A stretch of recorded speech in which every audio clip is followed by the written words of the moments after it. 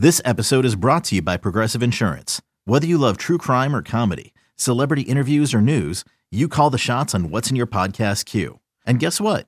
Now you can call them on your auto insurance too with the Name Your Price tool from Progressive. It works just the way it sounds. You tell Progressive how much you want to pay for car insurance, and they'll show you coverage options that fit your budget. Get your quote today at Progressive.com to join the over 28 million drivers who trust Progressive. Progressive Casualty Insurance Company and Affiliates. Price and coverage match limited by state law. Blitz is defined as a sudden, savage attack. It is indeed all this. The effect is sure. The premise is simple. It's a basic, primal confrontation, man to man. No excuses are offered. None accepted. Welcome to the latest edition of Longhorn Blitz with horns247.com. Looks like a radio station. Now, here are your hosts, lifetime Longhorn Rod Babers, pure athlete, yeah. I transcend race, hombre. Matt Butler. I don't talk man. I back it up. And we are chock full of that, man. Damn right. And Jeff Howe. It's still real to me, damn it. And that's the bottom line, because Stone Cold said so. If you're gonna blitz, come strong, but don't come at all. Coming strong with another edition of Longhorn Blitz with Horns 24/7. I am Jeff Howe, and it is camp time. Camp is in full swing. As we sit here and record this show, the Longhorns are 3 practices into camp.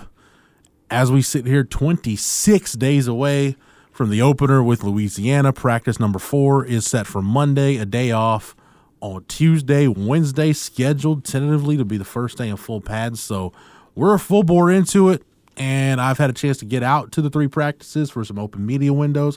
So we've actually got stuff visually that I've seen with my own eyes, in addition to talking to sources that we can go over on this week's show. But let me not waste any more time and get right down to business. First off, however you're listening, wherever you're listening, thank you so much for being a part of Longhorn Blitz. Wherever you get your podcasts, search Horns 24/7. Click the follow button to get every episode of Longhorn Blitz when it drops on Tuesday mornings. And don't forget to leave us a 5-star review. Your commentary is welcome. That's one of the way the bosses know that we're doing a good job, so we can keep this thing going. So your contributions and your support for Longhorn Blitz are greatly appreciated. Let me bring in the rest of the team. He is the master of the soundboard, the drop machine extraordinaire, our lead research analyst on Longhorn Blitz, and a daily fantasy guru. He is Matt Butler. Matt, how did Olympic basketball treat you now that that's over? Oh, it was great, man. Had a really good bronze medal game. Gold medal game didn't go great, but bronze medal game was all I needed. Patty Mills make you some money? Oh, yes. Patty went off in his bronze medal game. Yeah. That was impressive. And how Luka, man, that dude's out of this world. He carried a country by himself almost to the gold medal game. One quick technical note, Matt, for you. A lot of people have said that my voice fades in and out, and yes. My levels are a challenge for Matt because they're either way too high or way too low, so I will try to talk into the microphone and enunciate and speak clearly and loudly so everyone can hear me. You never have a problem hearing the third member of our team, A, because the information is that damn good, and B, you notice his voice when he's in the room. And we're so glad to have him back in the room this week, fresh off of his wedding, which if he wants to share any details on that, we will let him here in a sec. But he is our lockdown corner here on Longhorn Blitz. Lifetime Longhorn, 2002 UT All-American, 2002 semifinalist for the Jim Thorpe Award, 4th-round draft choice of the New York Giants back in 2003, spent his NFL career with the Giants, Lions, Bears, Bucks, Broncos, and a year with the Hamilton Tiger Cats of the CFL. When he was done with football, he got himself back to Austin, Texas, and the 40 acres where he earned his degree. Whenever that T-ring comes in, we will make sure he wears it proudly. Nevertheless, he is a card-carrying member of DBU, and when you get that All-American honor recognized by the NCAA, they make sure you get one of those black cards. Number 21 in your program, number 1 in your hearts, no longer independent, Mr. Rod Babers. Thank you for the intro, brother. I appreciate it as always. Yeah, with all Good respect, to be back. Yeah, Independent Rod left us several years ago. Independent Rod left several years ago, but now Independent Rod is officially dead. He's dead, gone. Yeah. He wasn't murdered or anything, but he did die of natural causes. Sorry, I couldn't be there, Rod. Matt was there, so yeah, that was fun stuff. So 2/3 of the Blitz were, 1/3 really needed to be there, but 2/3 were at the wedding. No, it was good stuff. Saw some photos, man. It looked like a lovely ceremony. It was good. It was obviously getting married in a pandemic. It's not the most ideal situation, but it was really good. It was really nice. Glad to have it done, though. Glad to have it out of the way. Now we can get down to some football. So is it one of those deals? And I don't know. I didn't get married in a pandemic, so it's a little bit different. But yeah. I compare your wedding to like training for the 100-meter dash in the Olympics. You train for months and months and months and put all this planning into something that feels like it's over in about 10 seconds. Yeah, but see, we didn't plan for that long. I mean, we threw it together. We threw it together pretty fast. It was probably in 5 months or so. We threw it together. Yeah. Most people postpone, to the next year. We had such a long relationship. We didn't want to do that. Our planning was about 5-6 months, something like that. Yeah, we just got it. Yeah, exactly. We just got it in, done, and it was nice though. It was really well organized, and we had a whole lot of fun. So now we got to plan the honeymoon. So that's the fun part. That sounds like fun. No question. You know what the fun part is for us on Longhorn Blitz? We actually talk about football. We're done talking about conjecture and rumor and innuendo. Let's get right down to it. And, I don't want to say I've avoided talking about the quarterback situation, but I feel different about this. And I've been working on some content on the site, and I put out a piece this morning as we record this, kind of just based off what I've seen and what I've heard, just breaking down the depth chart, kind of a depth chart snapshot right now. And looking at the quarterback position, I wrote that, from what I've seen and what I've heard when we're not there, when the media's not there, Hudson Card in this setting does look like the sharper of the two quarterbacks.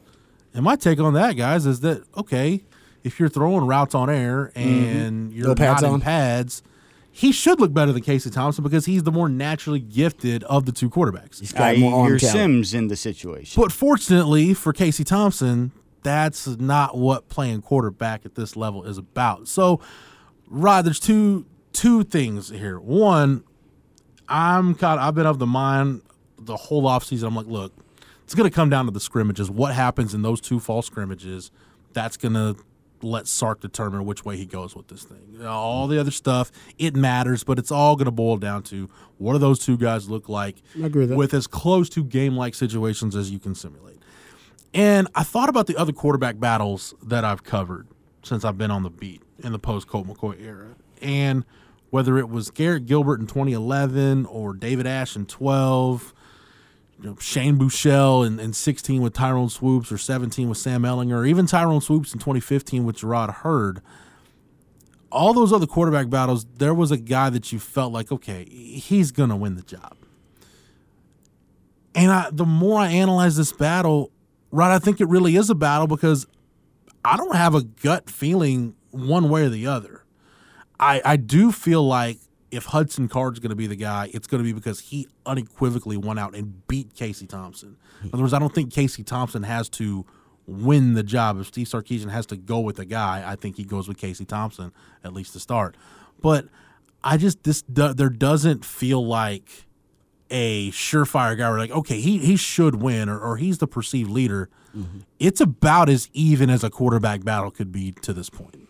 Yeah, I mean, I think you're right, and I think that's a good thing for Longhorn fans. I think that just means that the quarterback position overall, you remember the quarterback hell that Texas was in. You just named some of the quarterbacks associated with that era, and then the quarterback purgatory they were in. Personally, I like Tyrone Swoops and Gerard Hurd both, but yeah, we're miles removed from Texas, where we were in that quarterback battle to where we are now looking at this thing from the outside. You have two starting caliber quarterbacks right now battling it out. I think whichever one doesn't win the job, there's a likelihood, there could be a transfer and that guy will go in and start somewhere else. I mean, I have a high confidence of that. In terms of the gut feeling, though, you don't really have one. Sark doesn't have one either. He's waiting on that gut feeling, too. They got 2 scrimmages and then a dress rehearsal they're going to have.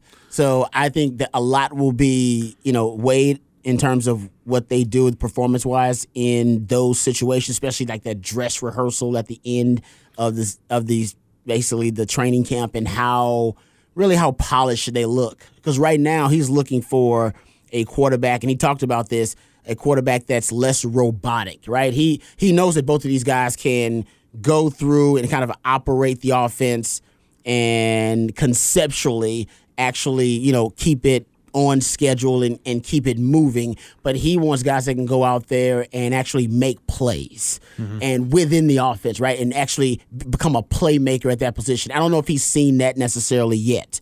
That's what he's waiting on. And I think both of these guys are playmakers in different situations. Their skill sets, right, lend themselves to be playmakers in different settings. For Casey Thompson, and I've said this before, I think it's going to come down to when things are off schedule and when it's off script, right? When the play breaks down, which I don't know what percentage of plays break down in football. I would say at least a third of them break down. They just don't actually happen the way you planned it. You need a guy that can go out there and work off script, and he is one of those guys that can improvise really, really well. And that means, when, there may be a potential coverage sack or a negative play or, a guy that can keep the play alive. He is one of those guys. Hudson Card naturally doesn't do that. I'm not saying he can't improve on that, but I don't think that's a natural thing for him. It's natural for Casey Thompson. He does. He's great off schedule. But I think when you're operating within the confines of the offense on schedule with rhythm, that's when Hudson Card can shine, because that's when his arm talent really can separate. That's his X-Man ability. So if the offense is operating Mac Jones-esque, right? How many times was the offense disrupted when Mac Jones was running it? Was it ever disrupted? No. I mean, it seemed like it was exactly right. It was never. I never seen Mac Jones have to operate off schedule. Honestly, he didn't have to do it very often. So if that's the case, Hudson Card. All day, every day, right? But if you're not Alabama and you ain't got 5 stars all over the damn field and you ain't got Alabama coaching everywhere either because you ain't got Nick Saban and your offensive line has some holes or your receiving corps can't necessarily get open against bump and run coverage or, you know what I mean? Like little things like that may, or the quarterback may make the wrong read or whatever it may be because you got option routes in this offense. So, hey, wide receiver sees the wrong thing, quarterback and him sees something different, and you need a quarterback to just go make a damn play and keep you ahead of the chains. That's Casey Thompson. So how often is that going to happen? To me, that's going to be Sark's biggest conundrum. How often is my offense going to be off schedule? And if it's going to be more than 50% of the time because you got holes and liabilities within the offense, Casey Thompson might be your guy. But if it's going to be on schedule a lot, offensive line's going to roll, Bijan's going to be the man, he's going to be the identity of the offense, and your wide receivers actually can get open versus man-to-man coverage, Hudson Card's probably going to be your guy because his arm strength and arm talent will really transcend or help this offense transcend to the next level. Well, and, you talking about right there made me think of, the previous staffing situation. Something we brought up a lot is also the idea of self-scouting and being able to accurately appraise what you have and find the right guy for the right situation. Now, in fall practice, it's hard to mimic those type of situations that we're talking about. Exactly. And that's the one thing that we can see a lot of things and get good ideas, but until game day comes, being comfortable in that chaos, that's something that really can elevate you to the top. But the thing is you can't mimic that. So until then, it's sort of hard. And most coaching staffs and stuff, over a month of practice can find and see those type of things. They come out of players. And it's just once you get to that next part, and once you get to the game, that's when you really feel solidified. But when you have 2 options between the 2, it's at least something where you have one strength, one weakness. And like you said, you can mold it around the rest of your team's strengths and weaknesses. And it's sort of good to have that type of environment. And then you always have that guy with a laser arm if you need to bring him in and see what he can do if things don't go the way you expect. It ain't that different from Sims and Major. But in terms of, I know both these guys' talents, skill sets are different, but Major was better with chaos. He was more comfortable in chaos, right? Sims was not. Like when chaos hit, but he had that arm. When it would be a downward spiral, Sims would almost get sucked down into the quicksand. Major could work his way out of it because he was a better agent of chaos when things broke down. At times he'd call his own damn place. I mean, he was that kind of guy. So I mean, yeah, exactly. So I don't. I'm with you. I don't really know either right now. I have no idea because that offensive line I saw in the spring game. They need an agent of chaos. We'll get to the offensive line here in a second. That did not look like an offensive line that was going to keep. I think to your point though, Rod, the Mac Jones point you made, this just shows how ridiculous Alabama's offense was last year under Steve Sarkisian. So expected points added. If you want to go deep into football analytics, expected points added EPA is the measure of a play's impact on the score of a game. So basically, it's kind of looking at win probability and staying on schedule. Where you're at on the field, the value of the yards gained from that point. Would you like to know Alabama's expected points added? I'll just read this from Pro Football Focus.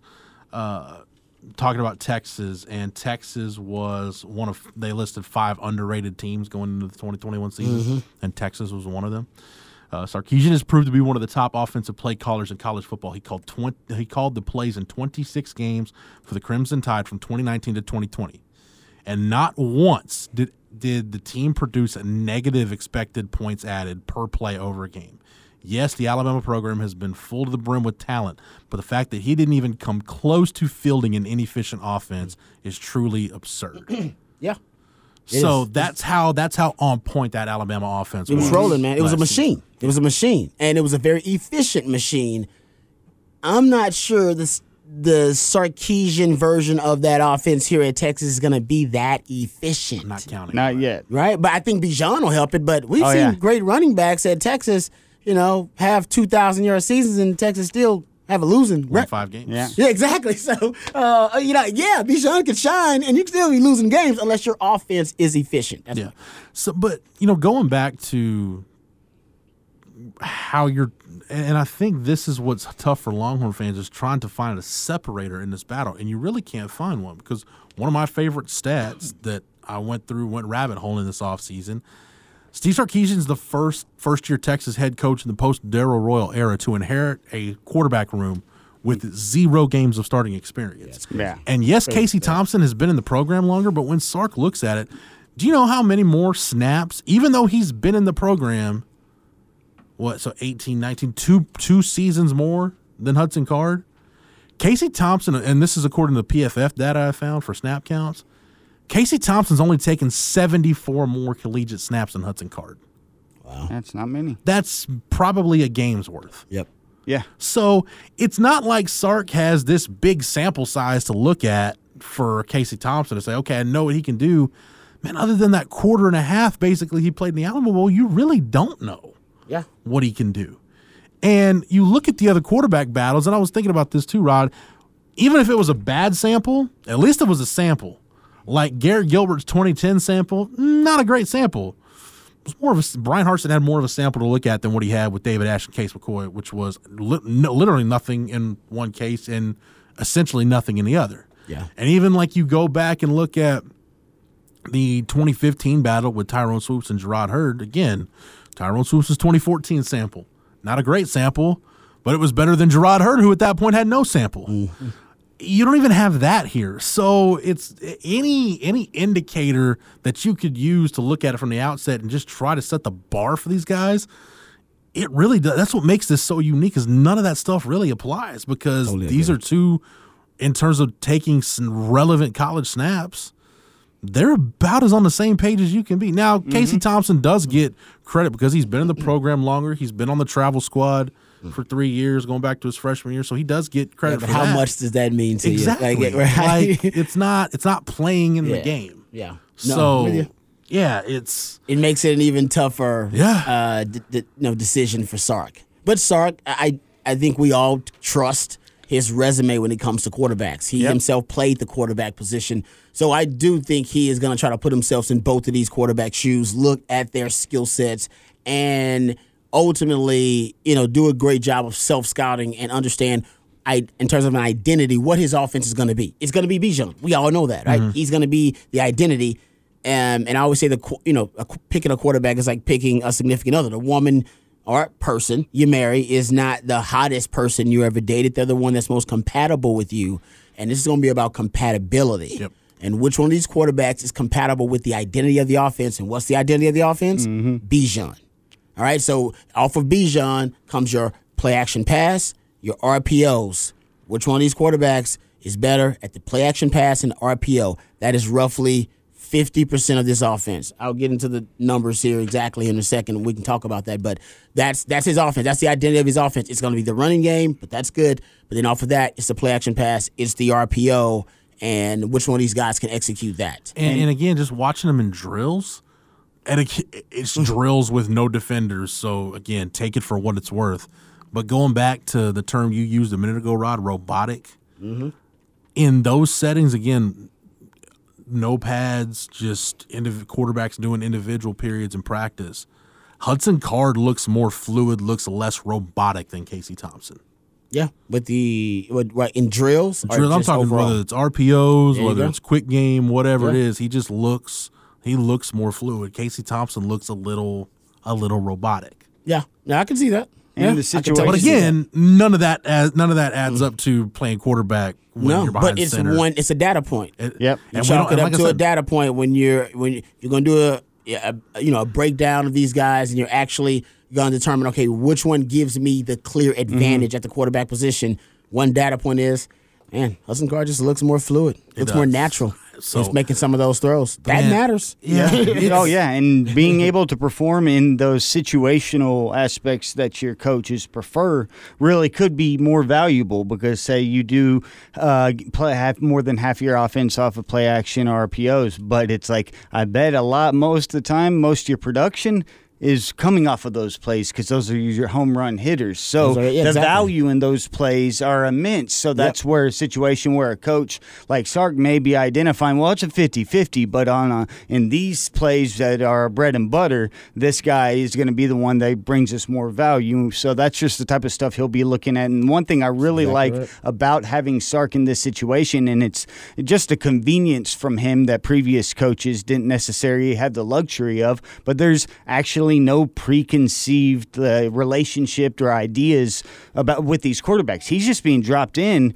and he's like, hey, you need to pick one. And they don't have one, and there really isn't much of a sample size. Now, if you had recruited one kid for many years or liked this skill set or had maybe seen inherent flaws in this kid for many years of practice or heard stories about this kid in high school or whatever, then you may have a preconceived notion or something. In this situation, Sark sort of just like landed from one football team to another one, and he has to find his guys in his camp. So I really think that he's going to get a really good clean. Now, you hope every coach would make every situation or every decision that way, but it's just not human nature. And this is one just conveniently works out for him in that situation. Yeah, because to add to Matt's point about he's a big game hunter, right? He's looking for those big chunk yardage plays. Those will come off his RPOs, which will be based on matchup adjustments and matchup advantages, and the play action pass, which is based off getting the defense, invested in stopping the run. The number I got is from the Alabama offense last year in 2020. Mac Jones, 58% of his throws. And to your point too, Jeff, about the quick game, 58% of his throws, RPOs, play action pass, screen game. Third highest in the Power 5. 27% of the throws were RPOs or screens. That's a lot of the offense. That quick game, the RPO, the play action pass. So you look more comfortable, and accuracy. If you are accurate also and look more comfortable, I think that could put either one of these quarterbacks over the edge with that as well, because the accuracy is going to be big. The reason the accuracy is big, I'll give you a couple of numbers Mike Leach too. says it's the best quality. Yeah, Mike Leach said he'd rather take a shortstop and teach him to play quarterback than take a quarterback who's inaccurate. So he wouldn't like Josh Allen, the big arm quarterback. He'd rather take a guy, a Colt McCoy, who's just really, really accurate. Graham Harrell. You know what I mean? And it's crazy because I think that for Mike Leach, I was looking at his quarterback, skill sets, right? What he covets in a quarterback. And Sark says quick hands, and I believe Leach says quick feet. If I'm not mistaken. It's weird because I think he's all about the footwork of the quarterback. And it's just so very strange, like what these quarterback gurus, what they like. But both of them, they like competition or competitiveness, that competitive sickness in their quarterbacks, and also they want natural leaders. I think we all agree you got to have that at quarterback, and I think those are kind of Sark's four things. But he also pushed on accuracy because his conversation with Bill Walsh, and he asked Bill Walsh, hey, what's the number one thing you want in a quarterback? And Bill Walsh told him, just can he complete the damn pass? Can he, complete the pass? All right. You want him to complete the pass. Can he get that done? And that's basically accuracy too. Texas last year had every 5.1 attempts, right? They threw a deep ball. All right. So every 5.1 for Bama, it was every 8.2 attempts, 20 plus yards or more down the field. You start looking at that. Texas actually threw the ball more deep downfield than Bama did, but Bama had way more explosive plays. but it's about yards after the catch. My man Shannon's really big about it, right? Because when you have those RPO concepts, he's talking about those rainbow crossers, right? He's talking about these rub routes, these pick routes. About a bunch formations to get freer releases for his wide receivers. Slight speed. Speed is the jet fuel to the engine of his offense. He wants these wide receivers that can run away from man coverage because he's going to force you to play man. Motion plays a big part of that. Motion's a big part of it, right? So running away, he calls them break to daylight. You'll hear him call break to daylight. That's his thing, running to open field. And so it's not necessarily about throwing the deep ball, the 9 route like Tom Herman believed, kind of old school and antiquated. No, it's about getting these receivers the ball on the move, and that's why you go look at Alabama and their yards after the catch. Man, it's unbelievable the yards after the catch numbers that they have. You go look at it, the yards after the catch factor for Jalen Waddle. He had the most yards after the catch, 9.8 since 2014, according to Pro Football Focus.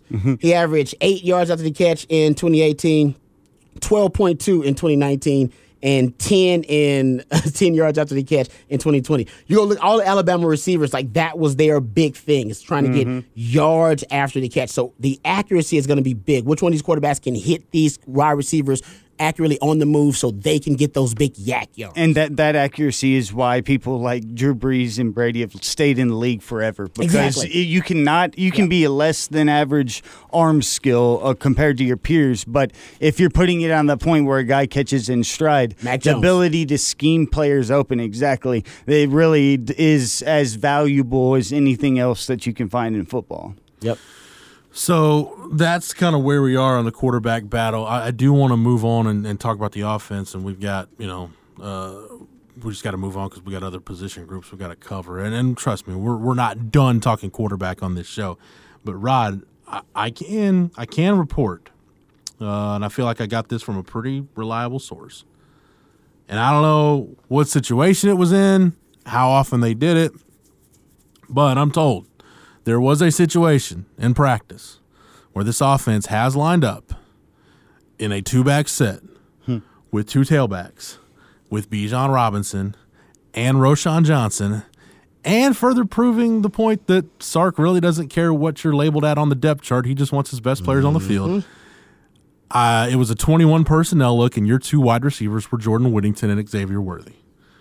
Nice. I like that. It's a lot of speed. God bless the man. So I'm not Best saying 11 on the field. I'm not saying let's all just say, hey, this is the way it's going to be, but just put your best 11. I have hope. I have hope. There you go. I'm now cautiously optimistic that we can get to where we want to see this offense be, just in terms of not seeing 11 personnel for an entire game. Well, maybe some 10 mixed in there. No, mix it up, be diverse, use your weapons, stuff we harped on Tom Herman for not doing enough of. It seems like Sark is experimenting a lot. And even in, the half-line stuff and an individual looking at the way they do things, man, this is going to be an offense that's got some versatility with its personnel group. It's like we know they want to use some 2 tailback sets. Sark has talked about using 2 tight end sets. And I'll tell you what, man, Rod, you know me, I've wasted a lot of breath, a lot of type space, a lot of brain cells for the last decade wondering, when's this tight end room going to be competent, especially because we just had a coach who talked about making it a focal point of the offense, and it never really was. And I've got the numbers to prove it based on targets for the tight ends for Texas and Alabama. Like, even going back to 2019, if I remember right, I think Alabama targeted the offense, the tight ends 37 times, and the offense, Texas only had 21 targets for the tight ends. And that was an offense still where Alabama had 4 first-round wide receivers on the field. You still targeted your tight ends more in 13 games than Texas did. Yeah. And even last year, I think Alabama's tight end targets was 47, and 41 for Texas. Even in an offense where Devontae Smith and Najee Harris are gobbling up the vast majority of your targets, you're still finding targets for your tight ends if you're Steve Sarkisian. So, that said, let's go ahead and start there. I know there's a lot to unpack based on what I just said. I apologize for that word salad of a description from practice.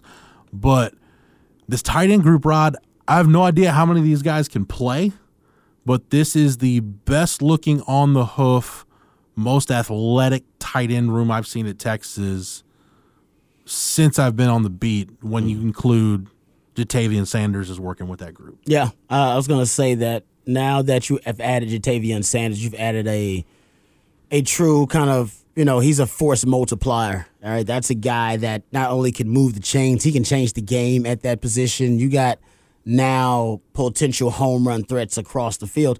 Interesting stat, Bama in 2020, 50% of Bama's handoffs were with 12 personnel.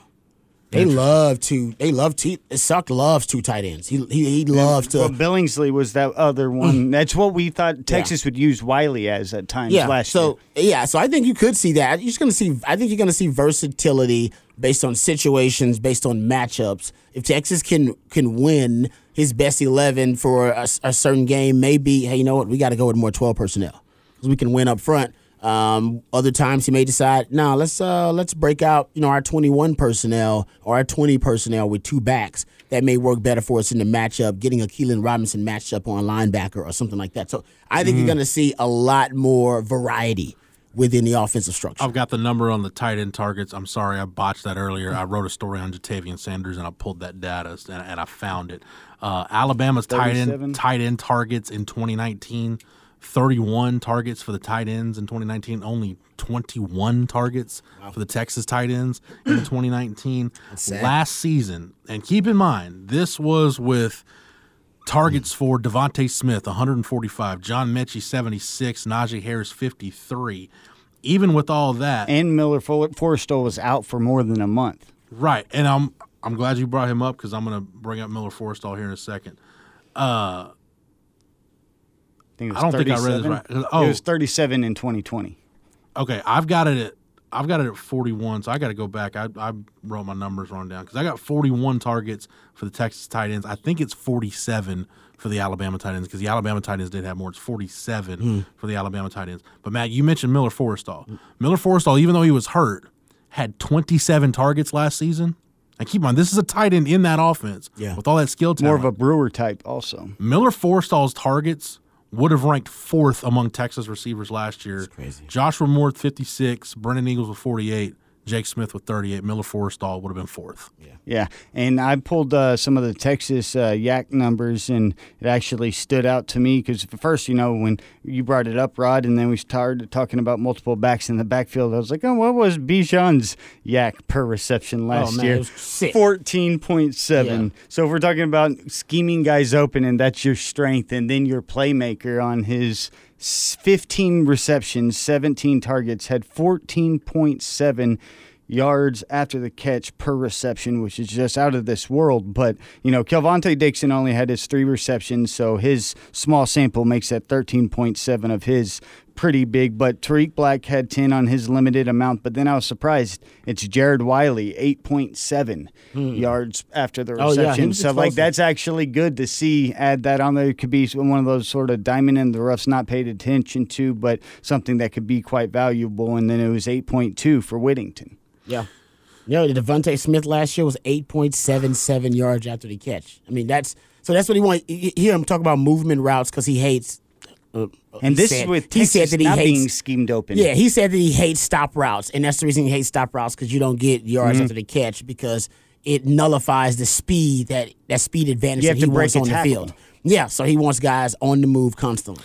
Yeah, come to think of it, even when they do routes on air, I don't see him really doing a lot of stop routes. It's all crossers. Movements, that's what he likes. Stuff down the Keep seam. going towards your end zone. Yeah.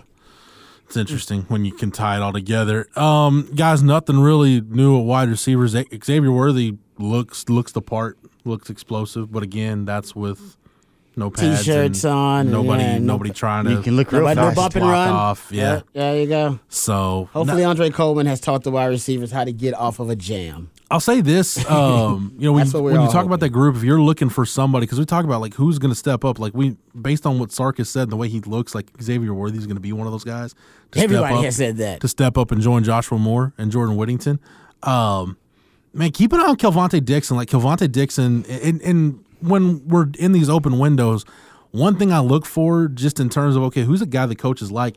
If you're at the front of the line, getting a lot of reps, Rod, you've been on that practice field. If you're one of the guys at the front of the line, getting a lot of reps, matters. To me, that matters. Kelvontae Dixon's that guy. Like even ahead of Troy O'Meary, who's still got the big brace on, and he's not limited, but You can tell he's not 100% Jay. And I don't know if it's mental too, like just it's both. The all guys that had to deal with injury, any guy you talk to that's dealt with it, like something like an ACL, it's not necessarily a fear. It's just you got to be sure of yourself. You're timid early on, no doubt. Yeah. It's getting sure of yourself. Get a young man some time. But Kelvontae Dixon, I think, even over like a Marcus Washington or anybody else in that room, Kelvontae Dixon, I think, is a guy to keep an eye on as camp goes forward. We talked about the tight ends group. Let's talk about the offensive line. I did observe with my own eyes, got 2 eyeballs on it, a practice period on Sunday where Kyle Flood's guys did nothing but working on recognizing stunts and picking up stunts. Beautiful thing. That's what I'm talking about.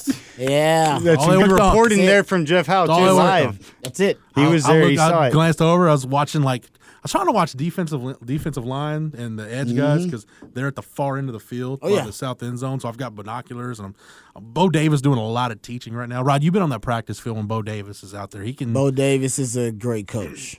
Yeah, a lot of teaching going on. And that's a great combination to have a deep D line, and then you got Bo Davis, or a deep interior D line, I should say. And gosh, man, that when you consider Alfred Collins, Vernon Broughton, and Savondre Sweat are all kind of in that number 2 group right now. It's amazing. Like Moro Ojomo's good enough to start in the coach's eyes, dude. It's one. I haven't seen a Texas interior D line this deep. You got to go back to, you got to go back to days like when Rob B was on campus. Or even like that 04, 05. Like I just haven't. I don't remember a group this deep in a long time. Yeah. Like we forget about Vernon Broughton. We forget about him. And he's right there with Sweat and Collins. Man. And I'm telling you, man, you look at a young cat like Byron Murphy. Byron Murphy looks like he belongs. He doesn't look out of place, even standing next to those guys. And I can't wait to see what he does. Sawyer Gorham Welch, I know, is a guy that the Tom Herman staff was really high on. Yeah. As one member of that staff told me, he's like, Texas just got a kid that typically goes to Oklahoma State or TCU, and Texas fans wonder 3-4 years down the road, why didn't we recruit that kid? Because he's kicking our ass now. Yeah. They felt like Sawyer Gorham Welch was that kind of kid.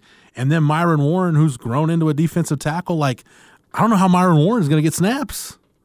I don't know how Byron Murphy is going to get snaps. It's going to be interesting to see because I've heard Sark talk about this because, Tom Herman, one of the most annoying things about him was rotations and a lot of guys rotating at weird times, even in clutch situations. He's still rotating guys. Remember that 2-minute drill before the half in the Oklahoma game where we look up, it's like, Kai Money and Marcus Washington haven't been on the field the entire first half. Why are they in right now? Yeah. No, exactly. No, even sometimes with Joseph Ossai, they would pick weird times to give Joseph Ossai a rest. I'm like, this is not the time. Somebody else's turn. It's a 2-minute drill. Exactly. Get his ass out there. He can get a Gatorade in 5 minutes. Come on. I'll take 60% Joseph Ossai over whoever the hell else was behind him. But anyway, they asked Sark about it, and Sark said, I apologize for using no, I like ass, it. But he said the best, fired up. Best players will play. You earn the right to play. He said sometimes, though, at certain positions, and I'm sure D tackle is, he's like, I have multiple guys who've earned the right to play, and then we'll rotate. If guys have earned that right. But I love the way he put it. So the best 11. The question for PK is, and I'm always calling him PK, but Coach Kwiatkowski is. It's easier just to. I know it is. But the question is, are you going to play your best 11? Because I think your best 11 might consist of more D tackles on the field than you'd want and more DBs on the field than people would think because you really don't know who those hybrid defensive end outside linebackers are going to be. You don't know who your other off-ball linebacker will be opposite DeMarvion Overshown. And I think you got a ton of experience at DB, and I think you're deep at D tackle. I might end up putting 3 of those. I know it sounds crazy, like Ray Thornton, 3 of those D tackles on the field, DeMarvion Overshown, and the rest of them DBs out there. I know it sounds crazy. That might be my base package. I know it sounds crazy, but that D line, man, it's so deep. And that's what we were talking about a couple months ago when Jeff asked us, who would be the guy that put Texas's defense in the best situation if he emerged. And we said Vernon Broughton because it gives you that type of depth at D tackle where not only do you never drop off or don't lose production, but in certain situations because of your athleticism from guys like Alfred Collins and you can bump them out, you can get the type of mismatches if you feel, his foot speed might not be great, but he can just overpower this guy, or it can just get you to have your best 3 or 4 guys out there on the D line. It really is a luxury Texas has because I was going back in my mind and there were some deeper lines like 08, but that was because Muschamp was rolling guys down that were guys weren't necessarily there. So where he was manufacturing that type of depth, but it really wasn't, just 6 deep where you have guys where you almost have a second D-line wave, because even in 05, you didn't have much behind the main guys and then a backup. And even back whenever it was Casey and Sean, your starters are as front line, but this team may have that front line and then have another line that's starter worthy behind it. Yeah, I had to compensate for the lack of speed. I know that would be a concern to Big 12. I'd put more DBs on the field, so I'd have more speed. Basically, run dime would be your base at that point. Yeah, run a 3-8. Essentially. Yeah. Because I know B.J. Foster, if you use him right, and I've heard you talking about it, Jeff. Yeah. Use B.J. Foster right. He could spin down. Oh, yeah. He can play at linebacker depth. Where Foster and we've seen him do it. We've seen him do it. The Joker, he's even played some big nickel in the past, so we've seen him do it. Yeah. I'll get to that in a second, but getting back to the offense, to wrap up the offensive conversation with a diverse run game, Matt, you had some great numbers a couple of weeks ago on Alabama basically being a 50-50 split between zone runs and gap runs last year in Texas, how it was overwhelmingly slanted to a zone running game. Yep. Again, watching Kyle Flood work with that offensive line and individual, Rod, they work on gap schemes, they work on tight zone, they work on wide zone. So again, with the formational information I've gotten, with what I've seen with my own eyes, I'm cautiously confident that this is going to be the kind of diverse run game that, quite frankly, you're probably going to need with an offensive line that you're still trying to figure some things out with. Well, just to weaponize Bijan, you need more of a diversified running game, because the truth is that's why Tom Herman's offense was at times predictable. Yeah. It's like, well, I know it's going to be a zone running scheme. I know when they run power, it's probably just going to be Sam Ehlinger running the power scheme. All right, so to weaponize a guy like Bijan, and if you're going to use those 2 backs in the backfield, it helps to have a diversified running game, because that way you can do a lot of misdirection in the backfield. You have defenders having to worry about multiple different run sets and run options, and it makes the defense's job much harder. It makes your defense's job much harder because you got to prepare for so many other types of run games. Going back to the quarterback discussion, that also plays into it. Which one of these guys is better handling the ball at the mesh point? That's true too. It's going to matter. And Hudson Card, we forget Hudson Card was an all-state wide receiver at Lake Travis, so it's not like he's a bum of an athlete compared to Casey Thompson. He's the more athletic one. But it's all in. I mean, look, man, there's a reason why anytime you go to a college practice or high school practice, whatever, man, when you're a quarterback and you're working a mesh point, there's a reason why coaches are on you. Hey, make sure your fake is on point. Make sure your technique is down. Make sure you're presenting a run details, threat anytime you got that ball in your hand. Details, baby. So that's another part of it. So again, I really like what I've seen from Kyle Flood, just getting to watch the O-line work in a couple of practices. And that's an interesting group too, because that first unit hasn't changed, where it's been from left to right. Christian Jones, Denzel Okafor, Jake Majors, Junior Angulau, and Derek Kerstetter.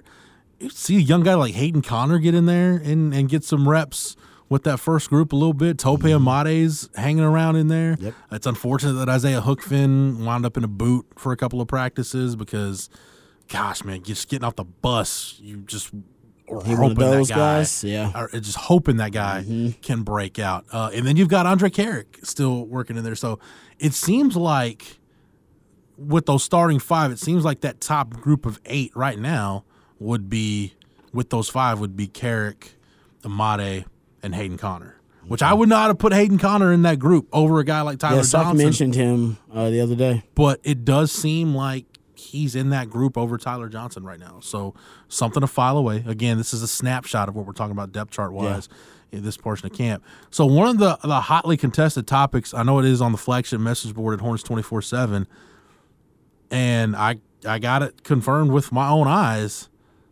Man, that first linebacker group right now, when DeMarvion Overshown runs out for any kind of period where the linebackers are working with the front or whatever, Luke Brockermeyer is the guy next to him. Wow. And I know that surprised a lot of people, but I think this just goes to show you, Rod, for that other inside linebacker position, dude, that thing is wide open. Like, we're sitting here Monday, and it looks like it's Luke Brockermeyer. Whoa. By Thursday, it could be David Benda. Like, I think it's that wide open. The problem is, and I guess it's a good problem to have because your linebackers typically do make up the bulk of your coverage and return units because you like guys with good size speed ratios to make up your core special teams. I just don't know how Jeff Choate and Pete Kwiatkowski are going to get a good look at all of those guys. Like, it's almost impossible to, considering as we sit here right now, you're 26 days away from going to play a football game. Luke Brockermeyer, David Benda, Devin Richardson still in that mix. Got Delia Dayaway, Terrence Cooks, Maurice Blackwell, a couple of young guys. Marcus Tillman still hanging around in that mix. That's just 6 guys I named right there. Like, there's no way you're going to get a look at all of these guys. Yeah. To determine who can play and who can't. Yeah, I'm concerned because I don't want them to force trying to put certain positions on the field out of, this kind of old school mentality. I do think, and we've talked about how tough linebacker is in this modern game, right? In the pace and space game that we are in modern football, it's hard for linebackers. You do need guys that can thud and that can obviously fit in the run game, but they have to be spread babies. They got to be able to operate in space and be comfortable in space. And I don't know. Texas has DeMarvin Overshown, who is perfect, by the way.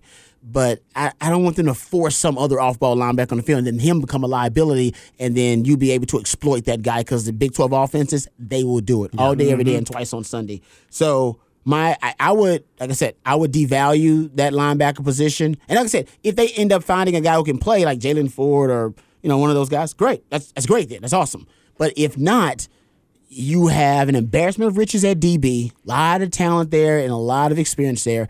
And we just talked about how talented and deep the D-line is. Man, I would just try to find out who my best 11 are, and I'd build a scheme around those. And I think if you did that, you'd probably have 3 D tackles, Ray Thornton on the D on the outside, DeMarvin Overshown, and it probably end up being 6 DBs. And I think you should base defense. I think that probably end up being your base. I know it sounds crazy, but the NFL's Joe Woods, the new defensive coordinator for the Browns, he basically said, "No, dime is going to be my base. I'm trying to get down my base." Go look at all the DBs they've been drafting. Chargers have been devaluing DBs like that. Kansas City's base is basically dime. Has been for the last 2 years for Spagnuolo. Who the hell are the Kansas City linebackers? Tell me. Nobody knows who the linebackers are because they don't play any damn linebackers. They barely play a couple of them when they got them. Caden Stearns was, I think, one of 3 or 4 DBs the Broncos drafted. The Broncos are going that route too. They're drafting a lot of DBs. The entire division. Yeah, the Patriots have been there for years. Go look at last year. The Patriots, the first 5-6 games of the season, dime was their base. So I'm just saying it ain't crazy. Last few years they were doing that in the playoffs. So I'm just saying it ain't crazy and wild in the positionless football world that we live in. You got guys like B.J. Foster. Hell, what the hell's going on with Tyler Owens? You know what I mean? You got guys who have a body and a certain skill set that you can coach them up to play at that depth. That's all I'm saying. You can go small. It's worth the try to put the players out there and don't go into it and saying, oh, no, they're going to get taken advantage of, ran over. It's like, okay, give them a shot. Let them get out there and see if that happens, because a lot of the times in sports, size is something that's the illusion to the eyes that really doesn't match on the field. Kansas City, 2019 and 2020, played dime 44% of the time. They play nickel 31% of the time. I'm just saying, people are doing it. That's 75% of the time with 5 or 6 year DBs. Exactly. Yeah. Let's wrap this up with the conversation about the secondary. Rod, I'll be honest, based on the way things look, and again, I haven't looked at every rep they've taken in practice. It just seems like Deshaun Jameson and Josh Thompson are significantly ahead, comfortably ahead of everybody else in that corner. It should be. Yeah, all those guys are old men. Well, that's what I was going to get your take on it. I was kind of disappointed because Deshaun Jameson was available after Sunday's practice, and I asked him, in terms of competition, if he can kind of feel those young guys, and he said, no, it's more of him and Josh Thompson still trying to bring the young guys along, and that's why I wrote in my depth chart piece that's up on the site right now. I'm like, that might be the safest bet out of any position group is Josh Thompson and Deshaun Jameson are going to be your starting corners for the opener. Yeah, and I don't think they're going to get pushed. I don't think they'll be pushed either, and they should be playing at a high level. Okay, so how long has Josh Thompson been here? He was a 2017 signing. There you go. All right, so he's a super senior at this point? 17, 18, 19, 20, 21. Well, no, he's a legit fifth year senior because he got a red shirt. Okay, so and then Deshaun Jameson's a senior too, right? 18, 19, 20, 21? He'll be a senior this year? Yeah. Okay, 2 senior corners. Those guys who've already had starting experience in 1 year, you should expect those guys to perform at a high level. The problem is, I love those guys, DBU, DB High. Last year, they didn't do that. Right. Last year, they were liabilities for like half of the year. And then late in the year, Deshaun Jameson really did. I think he excelled, actually, late in the year. Josh Thompson was no longer a liability, mostly because Chris Ash either gave him help or backed him up. Because remember, he wanted to play that press quarters coverage, that shadow coverage. Yeah. And it was really, as we talked about on the Blitz, that's not really what these corners do. But if you want to go try to force them to do it, go ahead. But if you've watched them, they're not press man shutdown corners. Like I said, if you want to run a press quarters defense like Pat Narduzzi did, and you got 2 first-round corners with Darqueze Dennard and Trey Waynes, then run press quarters all the time if you want. Exactly. Run it every down. And Chris Ash learned that the hard way that those corners, that's not really their skill set. So if Kwiatkowski can use them correctly and they can make plays on the ball, then great. But I'll give you the numbers because they're troubling every time. Every 4.6 targets that the opposing quarterback targeted Texas cornerbacks, they allowed an explosive pass play, which is 20 yards or more, or they committed a defensive holding or a pass interference call. So just keep throwing it at the Texas corners. They only made a play on the ball every 13.3 targets. That number needs to flip. That number flips. Those corners will be all Big 12 corners, all Big 12 caliber corners. Yeah. And let's wrap it up talking about the middle of the field. Interesting developments at safety and nickel. Those guys work together, so we knew there was going to be some cross-training. But, man, it seems like if Texas had to go play a game today, your starting safeties and nickels, your safeties would be Brendan Schooler and B.J. Foster, and Jaron Thompson would be your nickel, which isn't all that surprising because when Jaron Thompson was recruited, I know the previous staff that recruited him viewed him as thought he could be a big-time nickel guy. So that's cool, but Rod, I think, and it's fine because I don't expect a lot of Texas fans to be paying attention to Pac-12 football, especially as bad as Oregon was the one year that Brendan Schooler played safety. But man, I started looking at this, and I went back and just pulled up the PFF data from his 1 year playing safety at Oregon, and he had a PFF coverage grade of 88.3 on 419 coverage snaps. No Texas defender, period. I'm talking linebacker, safety, corner. No Texas defender has posted a season-long coverage grade, according to Pro Football Focus, above 80 since 2017 when Holton Hill was at 83.4 and Deshaun Elliott in the year he was a unanimous All-American, a finalist for the Thorpe Award, was at 82.5. So Schooler was even ahead of where Deshaun Elliott was in that 2017 season when he was a unanimous All-American at the Thorpe Award finalist. That's how good Schooler was at Oregon. Now, you can take PFF data and do with it what you will. Yep. It's not the be-all, end-all, but I like it because it's better than anything we've got, pretty much. They're still going rabbit holing. Exactly. There's a good clarification on it is it in coverage, the way they grade it out, this shows he does well within the system of what he's asked to do because that's a big part of what the grading system is what you do there. And then it goes down to if you just win or lose your matchup. And it's basically those two things. Oh, and would you know who the Washington defensive staff was made up of when they were watching Oregon tape? Yeah. Pete Kwiatkowski and Jeff Choate. Very true. So not that they're watching Oregon defensive snaps, but you guys get the point. Yeah. It's the Schooler situation is really, really interesting. Like if he can and Chris Adamora is working more at safety than nickel. Anthony Cook seems like he's the backup nickel at this point. You got Tyler Owens with that second group right now from everything I've heard. So it's interesting that I was expecting the best camp battle to be Chris Adamora and Anthony Cook for that nickel job. And apparently upon further review, Pete Kwiatkowski and Terry Joseph and Blake Gideon said, no, we like Jaron Thompson there better. Let's go ahead and get a look at him at that nickel spot. I think they're just trying to put their best interior defensive backs, I guess that's the way of saying it, in there. And I think they know that's Foster, Schooler, and Thompson, and they don't know which configuration to put them out there in. And you know what? I wouldn't doubt if that changes based on weekly matchups. Right. I wouldn't doubt that changes based on weekly matchups between which one of those guys ends up playing that nickel. You could end up seeing Adamora, or if it's more of a coverage-based thing, in like they putting their best wide out in there in the slot, and then you end up getting him matched up on what potentially is your safety, you may not like that as much. At least we'll know within this defensive scheme by the end of camp, if you include spring ball, winter conditioning, whatever they did during the summer, Cook, Adamora, Jaron Thompson, and Schooler will have all worked some in the nickel. Mm-hmm. So that makes you pretty diverse based on opponents and based on whatever you want. And B.J. Foster could play the nickel if you need him to. Right. Like so, he's played a linebacker depth before and done it before. All right, that was a crash course of everything to digest with 3 days of practice. Mm-hmm. And I don't know how many more practice windows we'll get, but if we get more, hey, that's more for me to observe and write about, and we can talk about it here on the next edition of The Blitz. Matt, thanks for everything, man. You're more than welcome. Rod B, appreciate the time and the knowledge. Anytime, brother, anytime.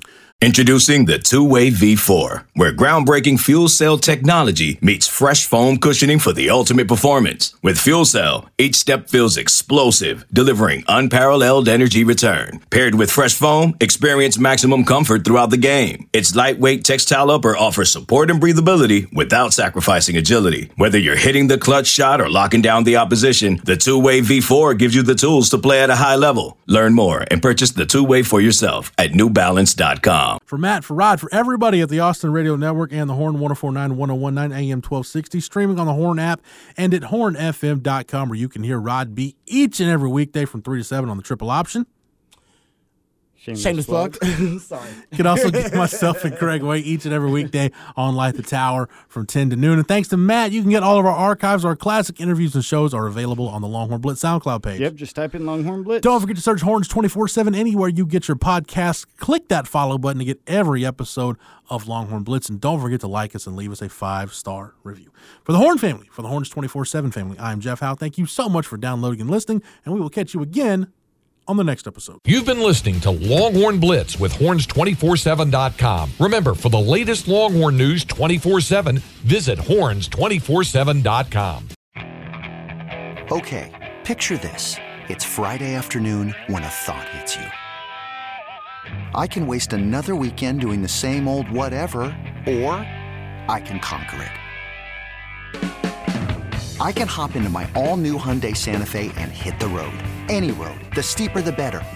Because my all-new Santa Fe is available with H-Track all-wheel drive, so I can hit the trail without a worry in the world. Heck, with 3 rows and best-in-class rear cargo space, I can pack the whole family in with all our gear.